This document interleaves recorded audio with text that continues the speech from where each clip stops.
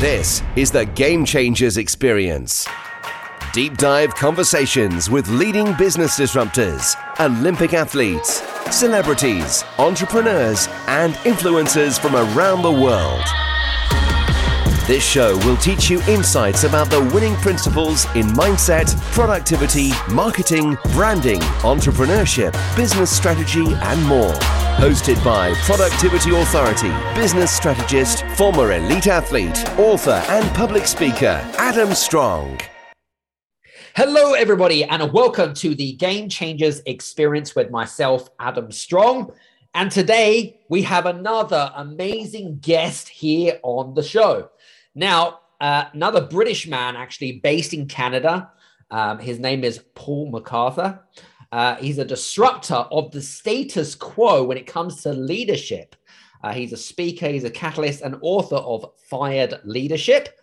And he's worked with over 100 different organizations in 15 different industries over the last 25 years. Deloitte and KPMG Canada positions him as a subject matter expert in the field of talent management and leadership development. Now, some of the things that we're going to be covering today is probably a little bit different from what you would averagely hear on anything with regards to leadership. So we're going to be, Paul's got a very fascinating story that he's going to be sharing with us very shortly. But we're going to be talking a little bit about the future of leadership. But more importantly, we're going to be talking a little bit about rebellious leaders, right? Rebellious leaders and why they're important as part of the growth of company. We're going to be talking a little bit about toxicity in the workplace. We're going to be talking a little bit about why a lot of organizations don't want to kind of make shifts in leadership. There's kind of like parallel between what they think is right and what they think is not right type of thing. So we're going to be talking a little bit about that. And I want to give a big shout out to my good friend, John Spence. And me and Paul are good friends with John. John introduced Paul over to today's podcast, which is always a really good thing, you know, being able to recommend really good, really good guests for today's show. And for me, like last week when I first spoke to Paul, he was what's really interesting about Paul is that for me, my first impressions was, wow, it's like this guy really does think out of the box. He's a complete and utter, could be classed as a bit of a nutcase in the leadership realm, but really a very thought-provoking, ruffle your feathers type of leadership expert, if you want to call him that. If you call him a leadership expert, he might punch you in the face because he probably doesn't want to be seen as a leadership expert. He's actually much more than that.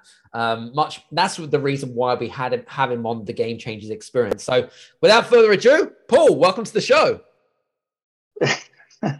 Adam, thank you. I just stopped laughing for two reasons. One is I'm going to disrupt you straight away. My surname is McCarthy, not MacArthur. So wrist slap for that and every other influencer who gets things wrong. And the second thing, I'm just absolutely cracking up, no pun intended, about being called a nutcase. I love it. I'm an anti-leadership nutcase. So yeah, thrilled to be here. And kudos to our friend John for getting us this far. So thank you. Absolutely. And, you know, John's such a great guy. If you guys don't know who John Spence is, rewind this podcast. Once you've listened to this show, by the way, go back. I can't even remember what number he was on, but we had some great conversations. I think it was like before episode 100 or something like that. I can't remember, but he's a great guy to connect with as well. So, but listen, I'm looking forward to today's conversation more than anything else. So interestingly enough, right? I mean, we know we've been getting to know each other pretty well. I would like you to kind of give the audience a bit more context as to how you are, should we say, changing the, I'm not going to say future of leadership, changing the perspective of how leadership should or shouldn't be, because I know that you have certainly a very different opinion about how leadership and leadership organizations and how, you know, that kind of perspective. But tell us a little bit more about your backstory with regards to how you ended up getting fired, and then you end up kind of carrying out your research. Let's start from that. Yeah, love it. I also, I feel like I sound like a broken record because I've said this hundreds and hundreds of times to different people on podcasts and in one-on-ones and all that. So, but I never get tired of it. But there's a stigma around this, which I'll just say off the bat.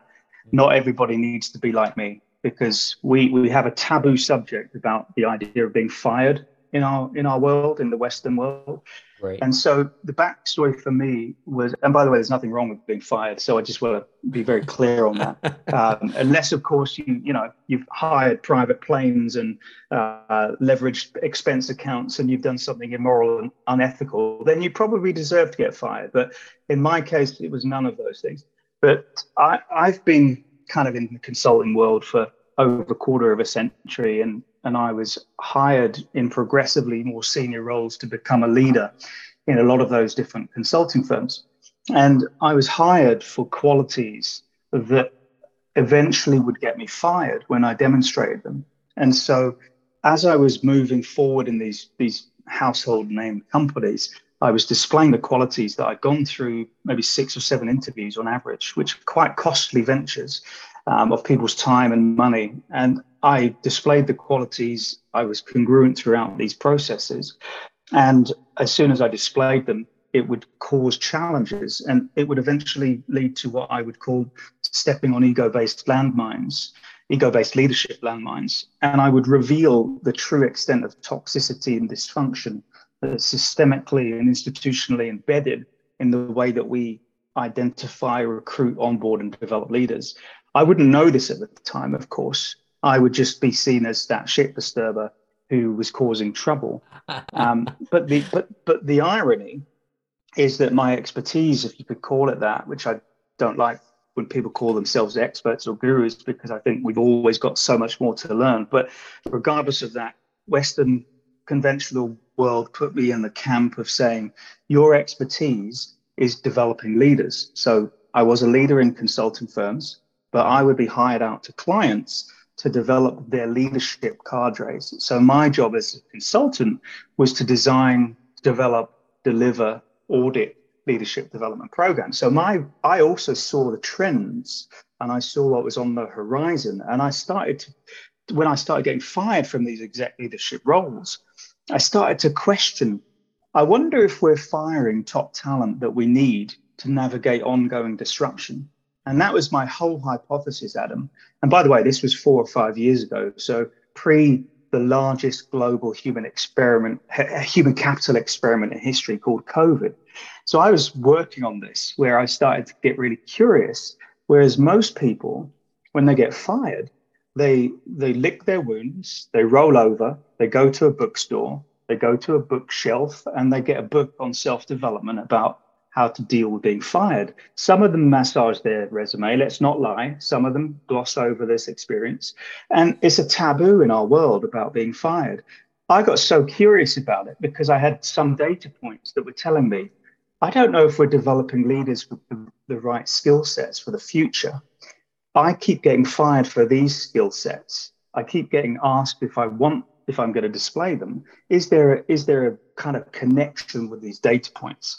And so quite literally, Adam, I got really curious. I went into a dark room with no windows, with ping pong tables and pizza, and started doing research and analysis for about 18 months. And all of a sudden, the concept of fired leadership was born, which led to everything else I'm doing and now doing. And so my story was, I got fired 4 times from leadership roles, got curious, and revealed the hypocrisy of leadership, quite frankly. It wasn't my intention. I wanted to be the guy who was the leader who had the nice coveted corner office, people working with me. And, I was all about that. And quite frankly, this major disruption to me has shifted my life completely forevermore. Interesting. I mean, you are a very curious guy. I mean, that's what kind of suppose that was what attracts me to you, is because you are a very curious person. And it's like, you know, you try to, rather than kind of just believe in one set of facts, whatever it is to try to look around and try to say, well, maybe there is another set of facts, or maybe there's a different perspective, and kind of creating your own perspective. Do you know what I mean? Creating your own perspective on that, if that makes sense. Yeah, well, I quite simply, and this is going to upset a lot of leadership, air quote gurus.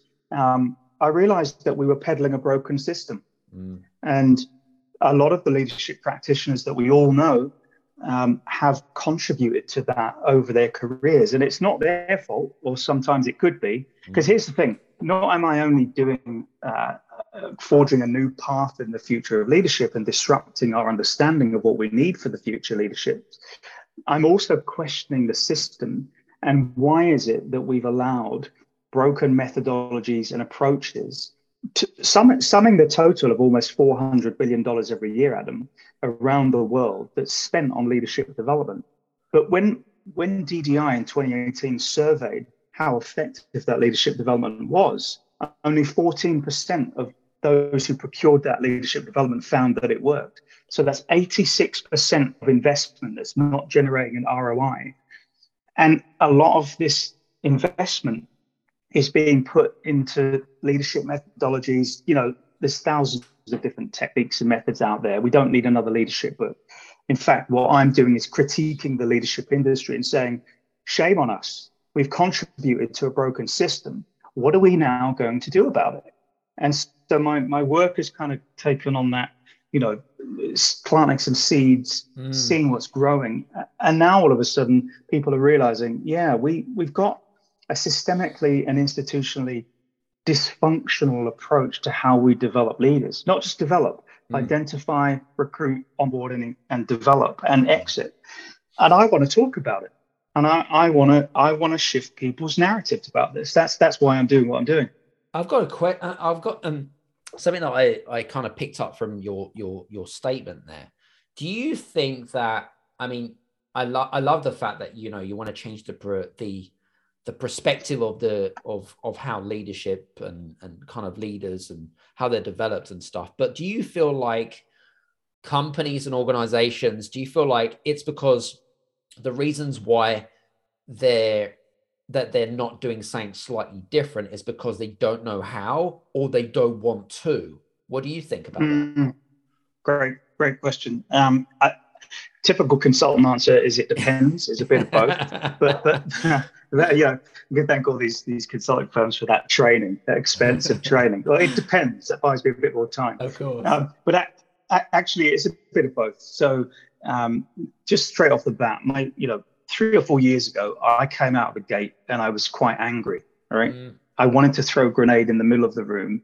I wanted to disrupt the system, right? I wanted to shake people and say, you're in the matrix, wake up. You need to take this pill because everything you're doing is contributing to the continued dysfunction.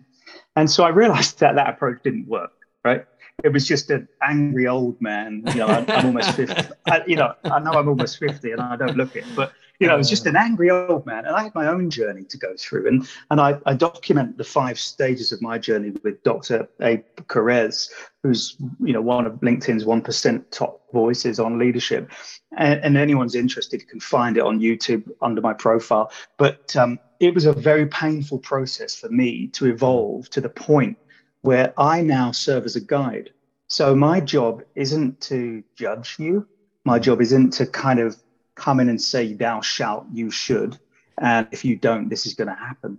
My job is to say, wherever you are, Adam, I'm going to meet you on that journey. And I've been in your position. So I've started to, my 5 stages, just to recap them, of my own journey, which I think everybody's going through. And to answer your question, we'll meet them at whichever point they're at. We start with the awareness. Something's not right. There's some challenges in the way that we do our leadership, and we spend too much money, or people get promoted for laughing at the jokes that aren't funny because it's part of the old boys club. Proper talent gets exited from the business because they question too much and they reveal dysfunction. So it's awareness. That then leads to awakening, the second stage. we start waking up to the true impact of the costs. By the way, Gallup estimated $7 trillion of disengagement every year and rising. That was pre-COVID. Imagine what it is now with everybody jumping on the bandwagon about the great resignation, great reimagination, whatever you want to call it. But we start to wake up to the true impact of this, right? Step 3 is the courage to actually do something about it and address it. And that's the tipping point. And when you go and address it, step 4 is you start to evolve your understanding of dysfunction, and you reframe it from dysfunction to disruption. So now you're positively disrupting, and you are starting to go into what I call step 5, which is the embodiment. Now you're embodying this change that you're advocating for. Now, wherever people are, clients are, because we're human at the end of the day, right? Wherever we are on that scale is fine. And I meet people where they are. So I think there's an element of that to your question. And I think the other thing is some of them are still denial. There's denial. There's the elephant, the ostrich in the sand. And people think it's going away, but it's not going away, because all of the data points that, by the way, all I've done is connect them and come up with some new IP to say, what if blah, blah, blah, fill in the dots. So those that say there's nothing happening and they're in denial, what we're going to see more and more of is talent retention challenges. We're going to see, everybody's talking about quiet quitting. That's a load, pardon my French, that's a load of bollocks, because all that is another term for the manifestation of toxicity starting to take effect. So when your workers leave or they get less productive and morale drops, that's the consequences of you choosing to do nothing. So that is what happens. So very long-winded, perhaps, answer to your question, but I'm essentially seeing myself as a support mechanism. Yeah. And I quite frankly, I don't care where you are on that continuum. I'm just going to come and support you whenever you need my help, really. Yep. Love that. Very cool. There was something that I picked up from what you said at the beginning, because you said when you were fired after 4 times, by the way, because you went in there, but then as you started to, I'm going to call it expose the mask, because effectively that's what it is. It's whatever mask you want to call it, right? When you started peeling back the onion, or whatever it is that you want to, whatever perspective you want to call it, and then you started, then obviously conflict starts to come in because you have a slightly different approach to leadership. What do you think they were scared of when you started exposing what the organization and the company really meant? Did they see you as a threat? What's your perspective on that? Yeah, I think people have fiefdoms, and I think people don't like to be challenged, because in the Western world, we've wrapped up our identity. We're starting to change this now because of COVID as one accelerator and others, but we've wrapped up our identity with our work. And we've become so accustomed to having the title, the corner office, the responsibility, the silo-based behavior, that anyone that challenges our fiefdom is a threat. Now, I came in, and just as an example, I won't name I shall protect the innocent or the guilty, depending on your perspective on this story. A major big consulting firm that their logo is almost like a dot, and that's all I'll say about it. Great people. It was a great experience in my life. Sure. And when I came on board, one of the things I did before I joined on my own dime was to go and see the office. I traveled across the world to go see this organization. Yep. And this organization had a target in this office of reaching 50 million. I put this in my first book, by the way, which talks about a lot more of this. But it had a target of achieving 50 million in that fiscal year from business development and delivery of consulting. I go in on my own dime to interview all these partners after I've been given the job. So I was a disruptor before I even knew it. And I've been a disruptor since the age of 11, which you and I should talk about that, because that was a pivotal moment for you in your life, and for me too. But I went in and I talked to all the business development managers and directors and partners. And I said, so you've got this 50 million target. That's great. Can you show me the roadmap for the activities you're going to do to achieve that target? Right. The response back was, oh, yeah, we'll show it to you. Right. And so fast forward, but we'll show it to you when you start working it. Fast forward a few months. I joined. Now I'm a man of my word. So I'm accountable to myself and others, and I follow up on things. First week of joining new company, I asked for the strategy to see the roadmap. And the response back to me at that point was, we don't need a strategy. Now, lean in, listeners. We are, insert big company name here. We will deliver that money without the strategy. We don't need one. At which point I turn around, and your listeners are going to hear the second time I say the word bollocks. I said, that's bollocks. And the arrogance and hubris of this organization. Now, that marked my card, right? So I became known as a bit of a troublemaker because I was hired to be a troublemaker. I was hired to stir things up, to evolve things, because I firmly believe that innovation is a result of disruptive thinking, and disruptive thinking is a product of creating the conditions in an organization's culture and leadership team to think and dare to think and act differently. Now, on paper, this organization encouraged that. In practice, they didn't. Now, 2.5 years later, when I was fired from that organization, I asked the partner rather cheekily, how much of that 50 million did you achieve? And the answer was 5 million. And I said, why was that? They said, because we didn't have a strategy. Now, your listeners can make of what they want of that. This has been through the legal discussions with my lawyers. So everything I'm talking about in my book and this is fine. It's kosher to talk about. But it's a reality of dysfunction and hypocrisy in leadership. It's also a reality of a troublemaker comes in with the great intent of evolving the conversation in the business. But because they're seen through the lens, the myopic lens of we've always done it this way, it's always worked. Well, no, it's not. No one's ever had the courage to tell you it doesn't work. It's limping forward, but it's still a broken machine. Yeah. Someone comes in with pure intentions, like I did every time of the 4 times I've been fired, and I step on toes. I threaten people. My curiosity threatens people, but it's because I'm motivated by a bigger picture. Not by narcissistic, egotistical career intentions.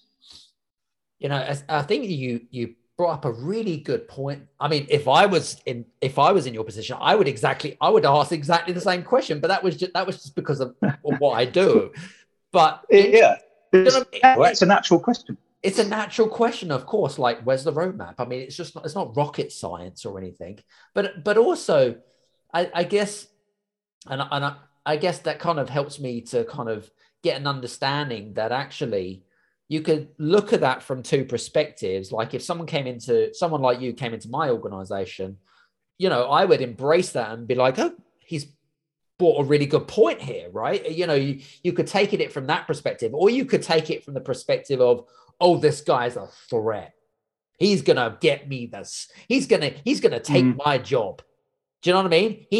So I guess it depends on, I suppose, on the culture of the organization or the company, right? I suppose that plays a very important role, but it also depends on who's actually steering the ship in the first place, or who's supposedly steering the ship in the first place is going to also depend on that conversation. I was going to ask you a quick question as well with regards to, you mentioned something which really cracked me up actually, which was people's ego, right?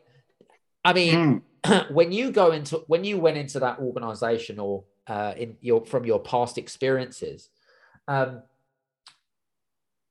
when it comes to ego, because I mean, ego can be seen in a positive way, but also in a negative way, can't it?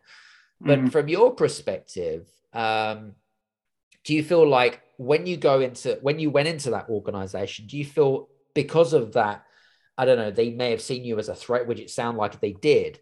What do you think that did to their egos? Because I feel like even with a lot of companies these days, right, it's all about the positions. It's all about, I'm going to have my own office. It's all about, you know, I have all the answers. You know, I don't need you I'm all about the promotion. I'm going to get the bonuses. It's kind of, and it's interesting because I had a fascinating conversation with Morag Barat, who we talked about actually just before the conversation.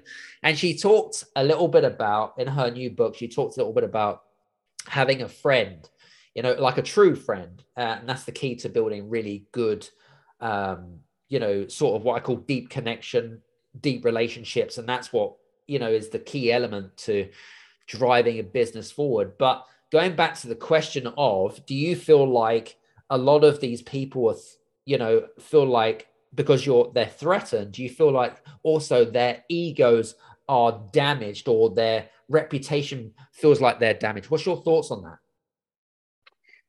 Well, I think this also dovetails to one of the things we were talking about backstage about being vulnerable in the workplace. Yes. And so I've seen so many organizations. I've actually been one of the people that put these one-page glossy, visually appealing mission statements on the wall of executives' offices and stuff, where we talk about things like vulnerability and authenticity and transparency. Now that relies for the listeners hearing this, I believe that having an ego is a healthy thing. There's a healthy approach to an ego, which is a protector, and it's something that guides us in decisions we make.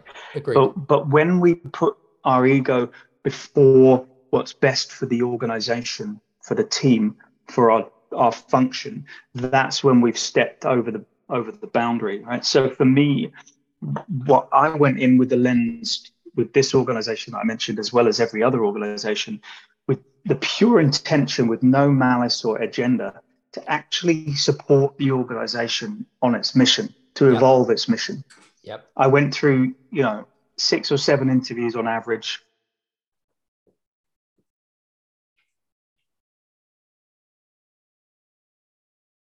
Came on, I reasserted that was my intention. That's why I'm here.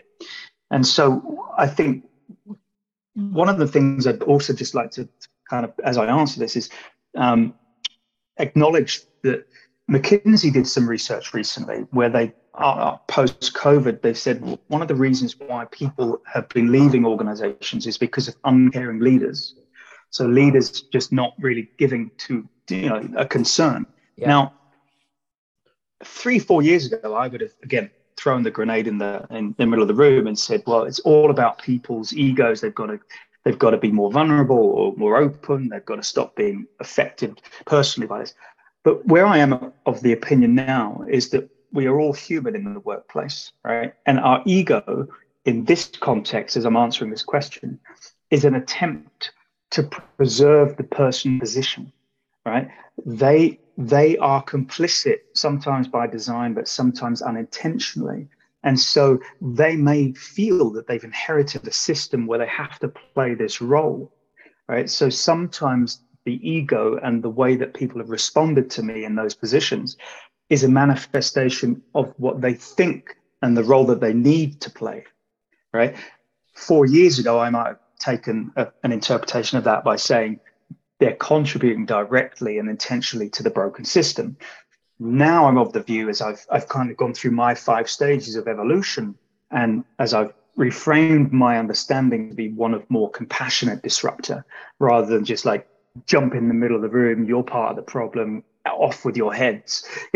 I'm now of the view that actually we need to demonstrate more empathy and compassion to those people, because that's how we reconnect with what their overall purpose is and their values. So again, no judgment.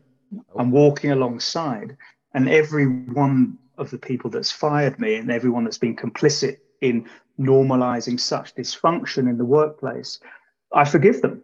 And the reason I forgive them is because it wasn't their fault. They were actors that inherited a script into a play that they never questioned.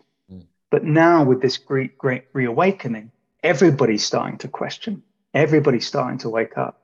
So I think we're at a tidal shift in our evolution of human consciousness. And that's going to be mirrored in the way that we structure our organizations and leadership going forward. So I don't know if that answers your question, but I just went off on a tirade there. No, it was perfect, actually. I did like your answer. I think it was very, very good, and certainly a lot more detailed than I thought it was going to be. But that was cool. I was going to ask you, actually, with regards to what was going to ask you with regards to. I've made you speechless. You did make me a Adam bit speechless, Strong. Actually. I was just kind of thinking to myself, where do I take this one? Where do I take this one next? Anyway, leadership development programs. I mean, huge amounts of money spent on leadership development programs per year in organizations. Number one, why do you feel like there needs to be a shift in these leadership development programs? I just love to get your opinion. I think wasn't it like something like ridiculous, like $40 billion spent on leadership development? Is that correct? 400, close to 400. Sorry, 400. Okay, yeah. Off the mark. Jesus. If you want to compare this to GDP of some small countries to put it into context, but where do I? So you might have to give me a time limit for this question because I could run the gambit. Let's what comes out of my head in my research, because I've done extensive research of hundreds and hundreds of leadership development programs, of the stuff I've developed myself, of the business school kind of leadership development programs. Very few of them. Well, let me start this out by saying they're all based upon a pathway that they think is the right pathway for a leader to be developed on. Very few of them have ever engaged the leader to understand what he or she wants to learn, right? So you take this cookie cutter pathway that worked for this organization over here in this sector, and you apply it over here, and you wonder why the ROI of that learning and development pathway is low. You wonder why leaders disengage. Guess why? Learning and development managers, directors, training managers lean in, chief people officers lean in, because you're not engaging the leader in understanding what's important to them to learn. Lean in further, because now what you're not doing, you've not done that, but what you could be doing when you do that is to say, how would you like to be measured in terms of the effectiveness of the learning and development for your role? So now all of a sudden we've engaged the learner-centric model. Learner has designed their metrics of ROI and effectiveness. And guess what? The next thing, lean in again. How are we going to measure you along the way? What role do you play? Shall we get this measurement from your colleagues, from your direct reports, from your clients, from the vendors that provide the learning development? So basically what I'm saying is a holistic approach to learning and development, rather than, because the average spend of leadership development per head is $4,000 per leader, right? That, some will tell me that they don't have the time to modify, to do different pathways because it costs a lot. It does cost a lot. But the important thing here is if you're investing in your leaders, it should cost a lot, right? So engage them, get their perspectives, get their measurements of how they want to be held accountable, follow up, create the governance environment, and link all of this, by the way, to an overarching learning and development strategic plan that's linked to your organization's purpose and mission. Yep. Put your HR and chief people officers at the table to actually drive forward the workforce planning strategy and talent management strategy. That will help you retain leaders. That will help you attract leaders. And that will make them more productive in their roles if they feel engaged. So that's one of my answers to that question about what I think's wrong with the current approach. We just take a cookie cutter, cut and paste, change the name, apply it in the leadership cadre and think it works. But we have no engagement, we have no measurement, and we have no real-time application of, did that learning make a difference to that leader's role? Because here's the thing, leadership development should do two things. It should result in behavior change and it should upskill. If you're not measuring those two things after the learning, during the learning, after the learning, and in the application to the role, you've just wasted $4,000 per head. And I can show you the numbers. That runs into the millions every year, which contributes to that $400 billion figure. That's crazy. So do yourself a favor, chief people officers, training managers, and learning director, do yourself a favor, just put a focus group together of different leaders in different like entry level, functional, experienced, even senior leaders, even board level. Do a focus group, ask them what they want to learn, and go and create a pathway specific to those leaders. You'll thank me because they'll stay in your organization. It sounds like such a simple approach, but it just makes it does sound like such a simple approach, but what really frustrates me and pisses me off more than anything else is about the fact that a lot of leaders jump to assumptions that, oh, they need this lean program, they need this program. But how do you know? How do you know what this person wants? Unless you are a mind reader. And last time I looked, listeners, no one's a mind reader listening in. So exactly. Do you know what I mean? So, and do you know what though? It's what's really interesting though, Paul, is that actually that approach is actually no different from some other industries out there. Whether it be coaching, consulting, or whatever it might be. It's like I don't believe in the whole kind of one size fits all approach. I think it's BS. I think that everyone has their own, challenges, they have their own industries, and you have to really kind of take that into consideration. I'm more of a bespoke type of person, really, because I feel like that's more effective for a lot of leaders and entrepreneurs that are listening in. So, but yeah, I think you made a good point. Well, the other, building off of that, you asked if it was simple, or I make it sound simple. I put in my book, the book that I'm shopping around the publisher circuit at the moment, and it's a different kind of book. And I think we talked about this offline at some point.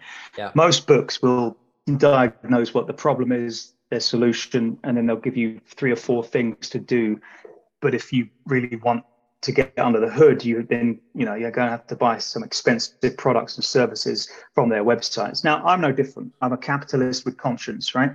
So, but what I want to do is open source the future of leadership. So in my book, I've given away about $3 million of consulting at the back end, so that someone can take what I'm doing, an end-to-end roadmap, and they don't ever have to talk to me. So in particular, there's one point that I include around this topic of learning and development.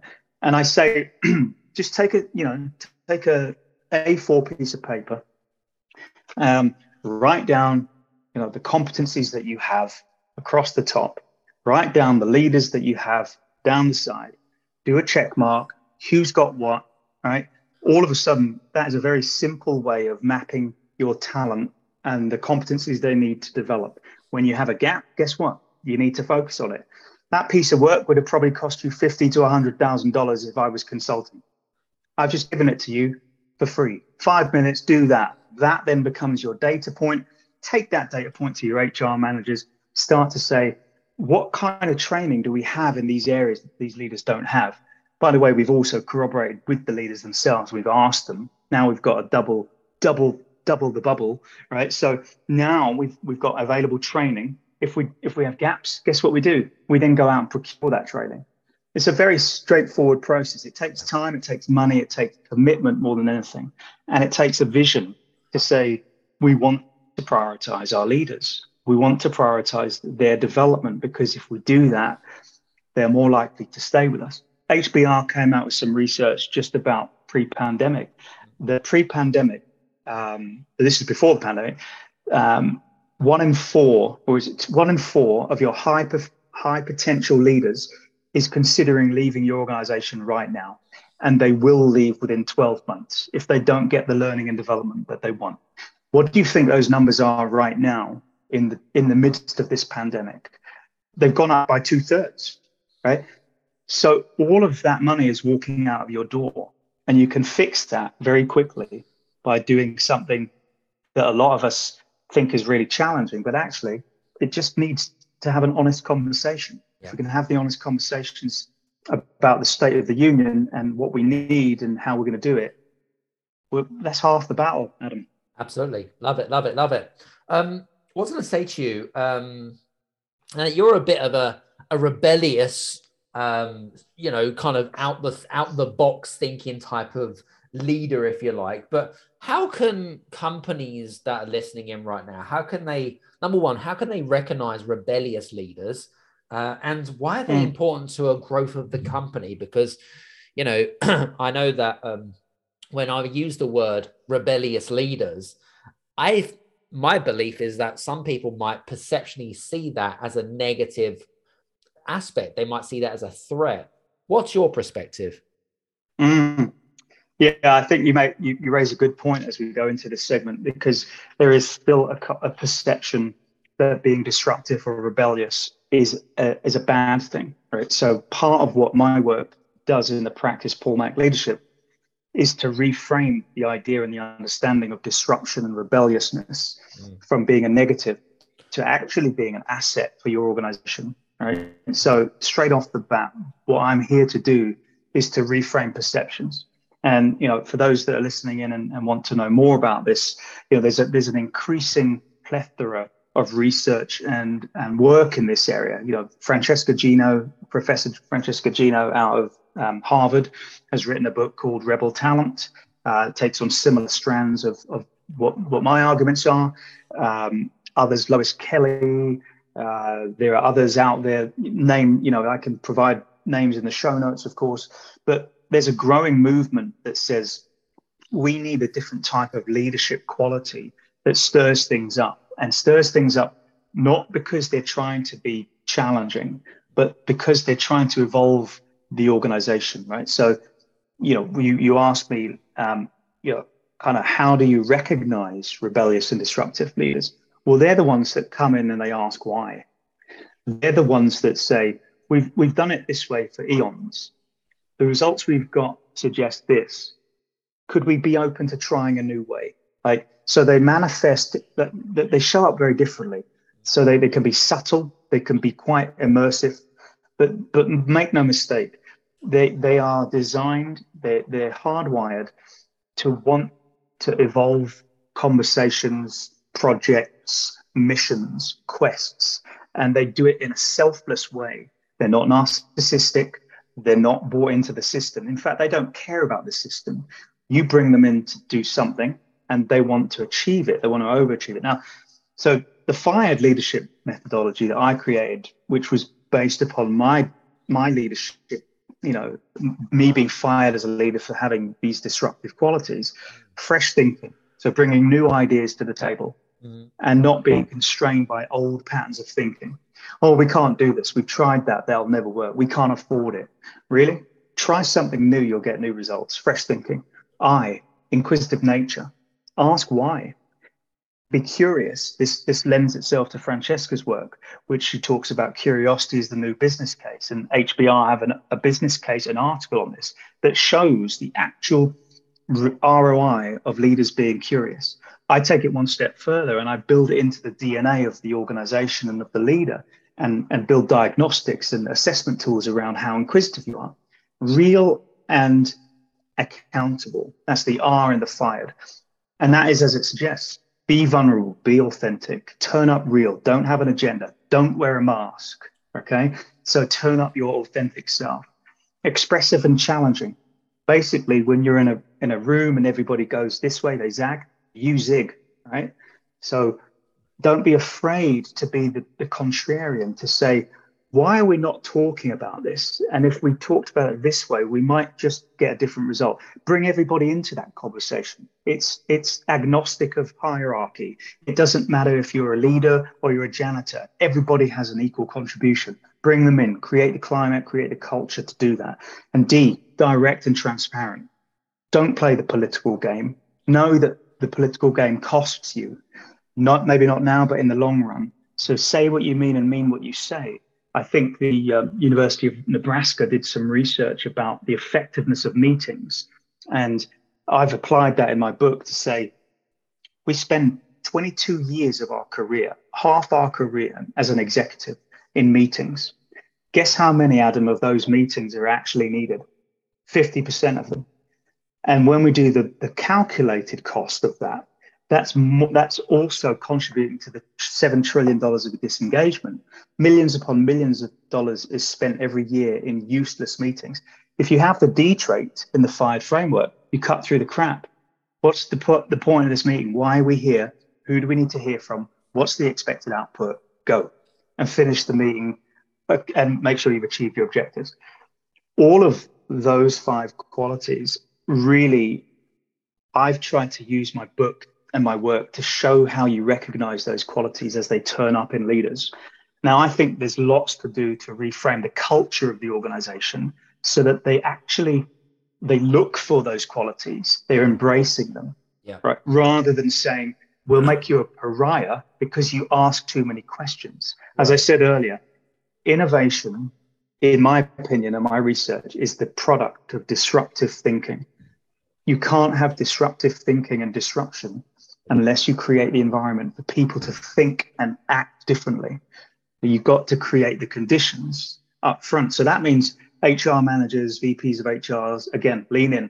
Your hiring practice need to evolve to identify and embrace and celebrate disruptive and rebellious leadership qualities, because those are the qualities, believe me, when the research tells us this, are the things that's going to differentiate your organization in the future. They will enable you to thrive. And so people are scared of these qualities because they think, oh, you're just here to cause trouble. Well, no, I'm here to evolve something, and we need to reframe this conversation. I'm doing some work with an organization in the US called the Sales Rebellion, and they're reframing the way that sales leaders are developed for the future. And we're working to incorporate fired leadership into how they develop their sales leaders, because it's a different kind of leadership that we'll need for the future. And so that's my kind of take on that. I'll pause for some breath or challenge. I have to say, Adam, you committed behind the curtain to ask me really challenging questions and make me uncomfortable, but I'm still not feeling uncomfortable. All right. Well, that's that. Well, okay. Well, that's that. Well, at least you're open and honest. But what I was going to say, I know that we're coming towards the end of end of our interview, and there's something that is kind of interesting for me, and especially with, we all know the importance of good, thriving cultures. We know how important it is to have the right people and stuff. But especially for our listeners, one of the things that causes concern for them more than anything else is, how do we distinguish between bad apples that are part of the company and someone that is maybe rebellious? How can we deal with how can we deal with the bad apples in our organization? Any thoughts there? Yeah. Gosh, so many thoughts. You might be on for another few hours, Adam.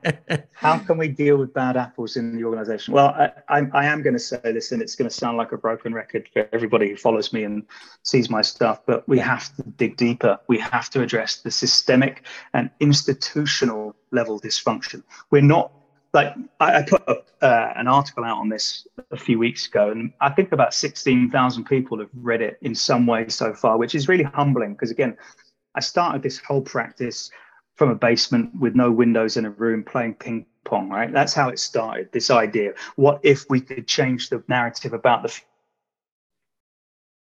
whole thing is mushroomed? So to answer that question, everybody seems to focus on the outputs of bad apples. Like, there's been so many famous high profile cases in the news. Other hashtag movements are coming up around all of these things. And by the way, I'm very supportive of that.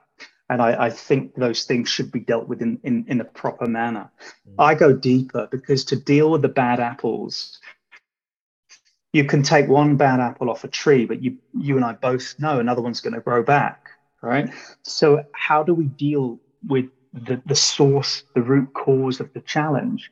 We have to have those uncomfortable conversations about things around the state of our leadership, our systems, our processes, the way we've designed our structure organizationally, the culture that we've embedded. We permit what we promote, and we promote what we permit.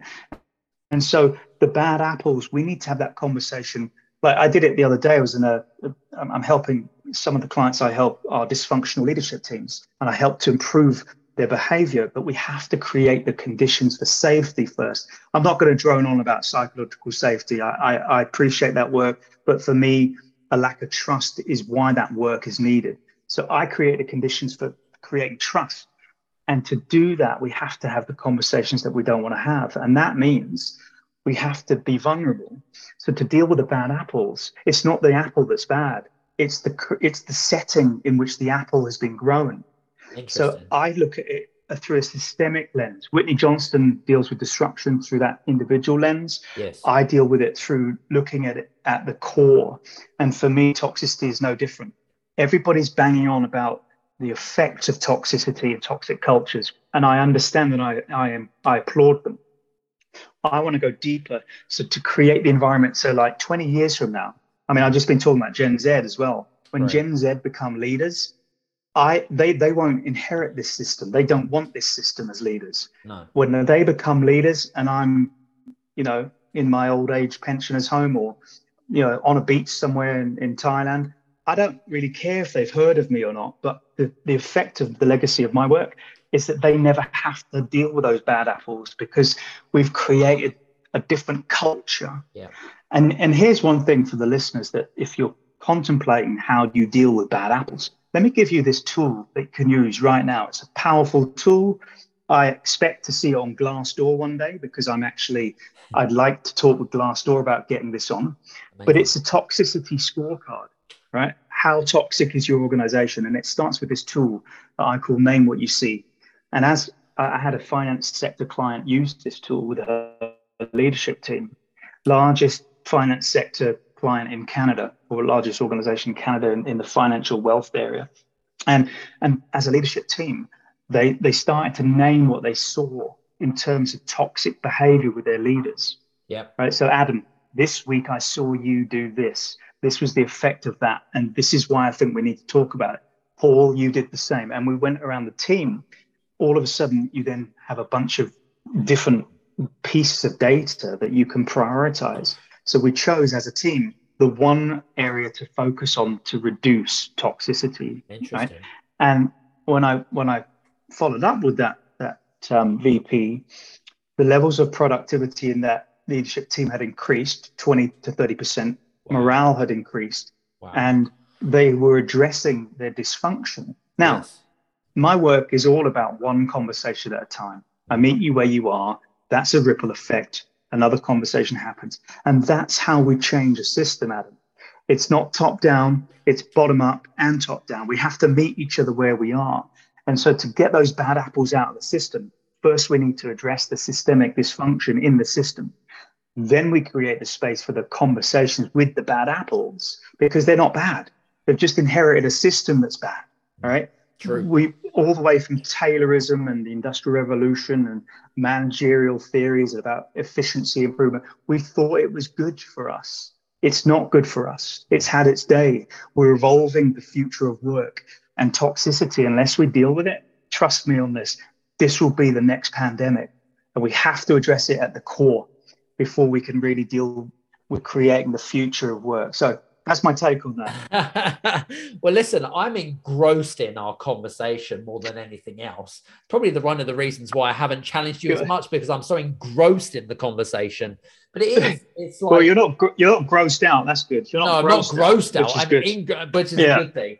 What was I going to say? No, but it's a really fascinating topic that we're talking about. And first of all, I just want to say, thanks very much for being on the show. I really greatly appreciate your time.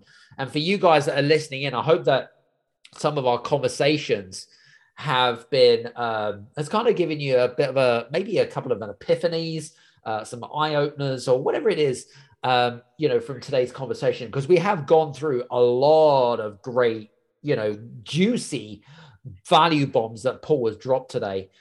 So Paul, I just want to say thanks very much for being on the show today. I really appreciate you. Thank you, Adam. I always welcome the opportunity to talk with, like-minded people, but also those that challenge me, and that, because that helps what I do and be more enriched, and it helps me think differently as well. But, what we're doing with the work I'm doing is basically just moving the needle slightly and kind of getting people to have conversations that matter. So any forum that we can do that, I always relish it. So thank you for listening and kind of moving this forward with us. Awesome. So for you guys that are interested in learning more about Paul, we're going to put all of his show links on, we'll put all his social media links below. So make sure you connect with him. When you do reach out to him and connect with him, do mention the podcast. If you have any specific questions, I'm sure that he'll be more than too kind to give you. So do connect with him. You know, that's what I'm saying to you guys. Listen, I hope that you've enjoyed today's episode. I thoroughly have. Paul certainly has. And if you have enjoyed today's episode, then please do me a favor, leave a 1 or a 5-star review on Apple or on Spotify. We really greatly appreciate that. Anyway, from me and Paul, thanks very much. Have a fantastic day, week, month. See you soon. Take care. Bye-bye.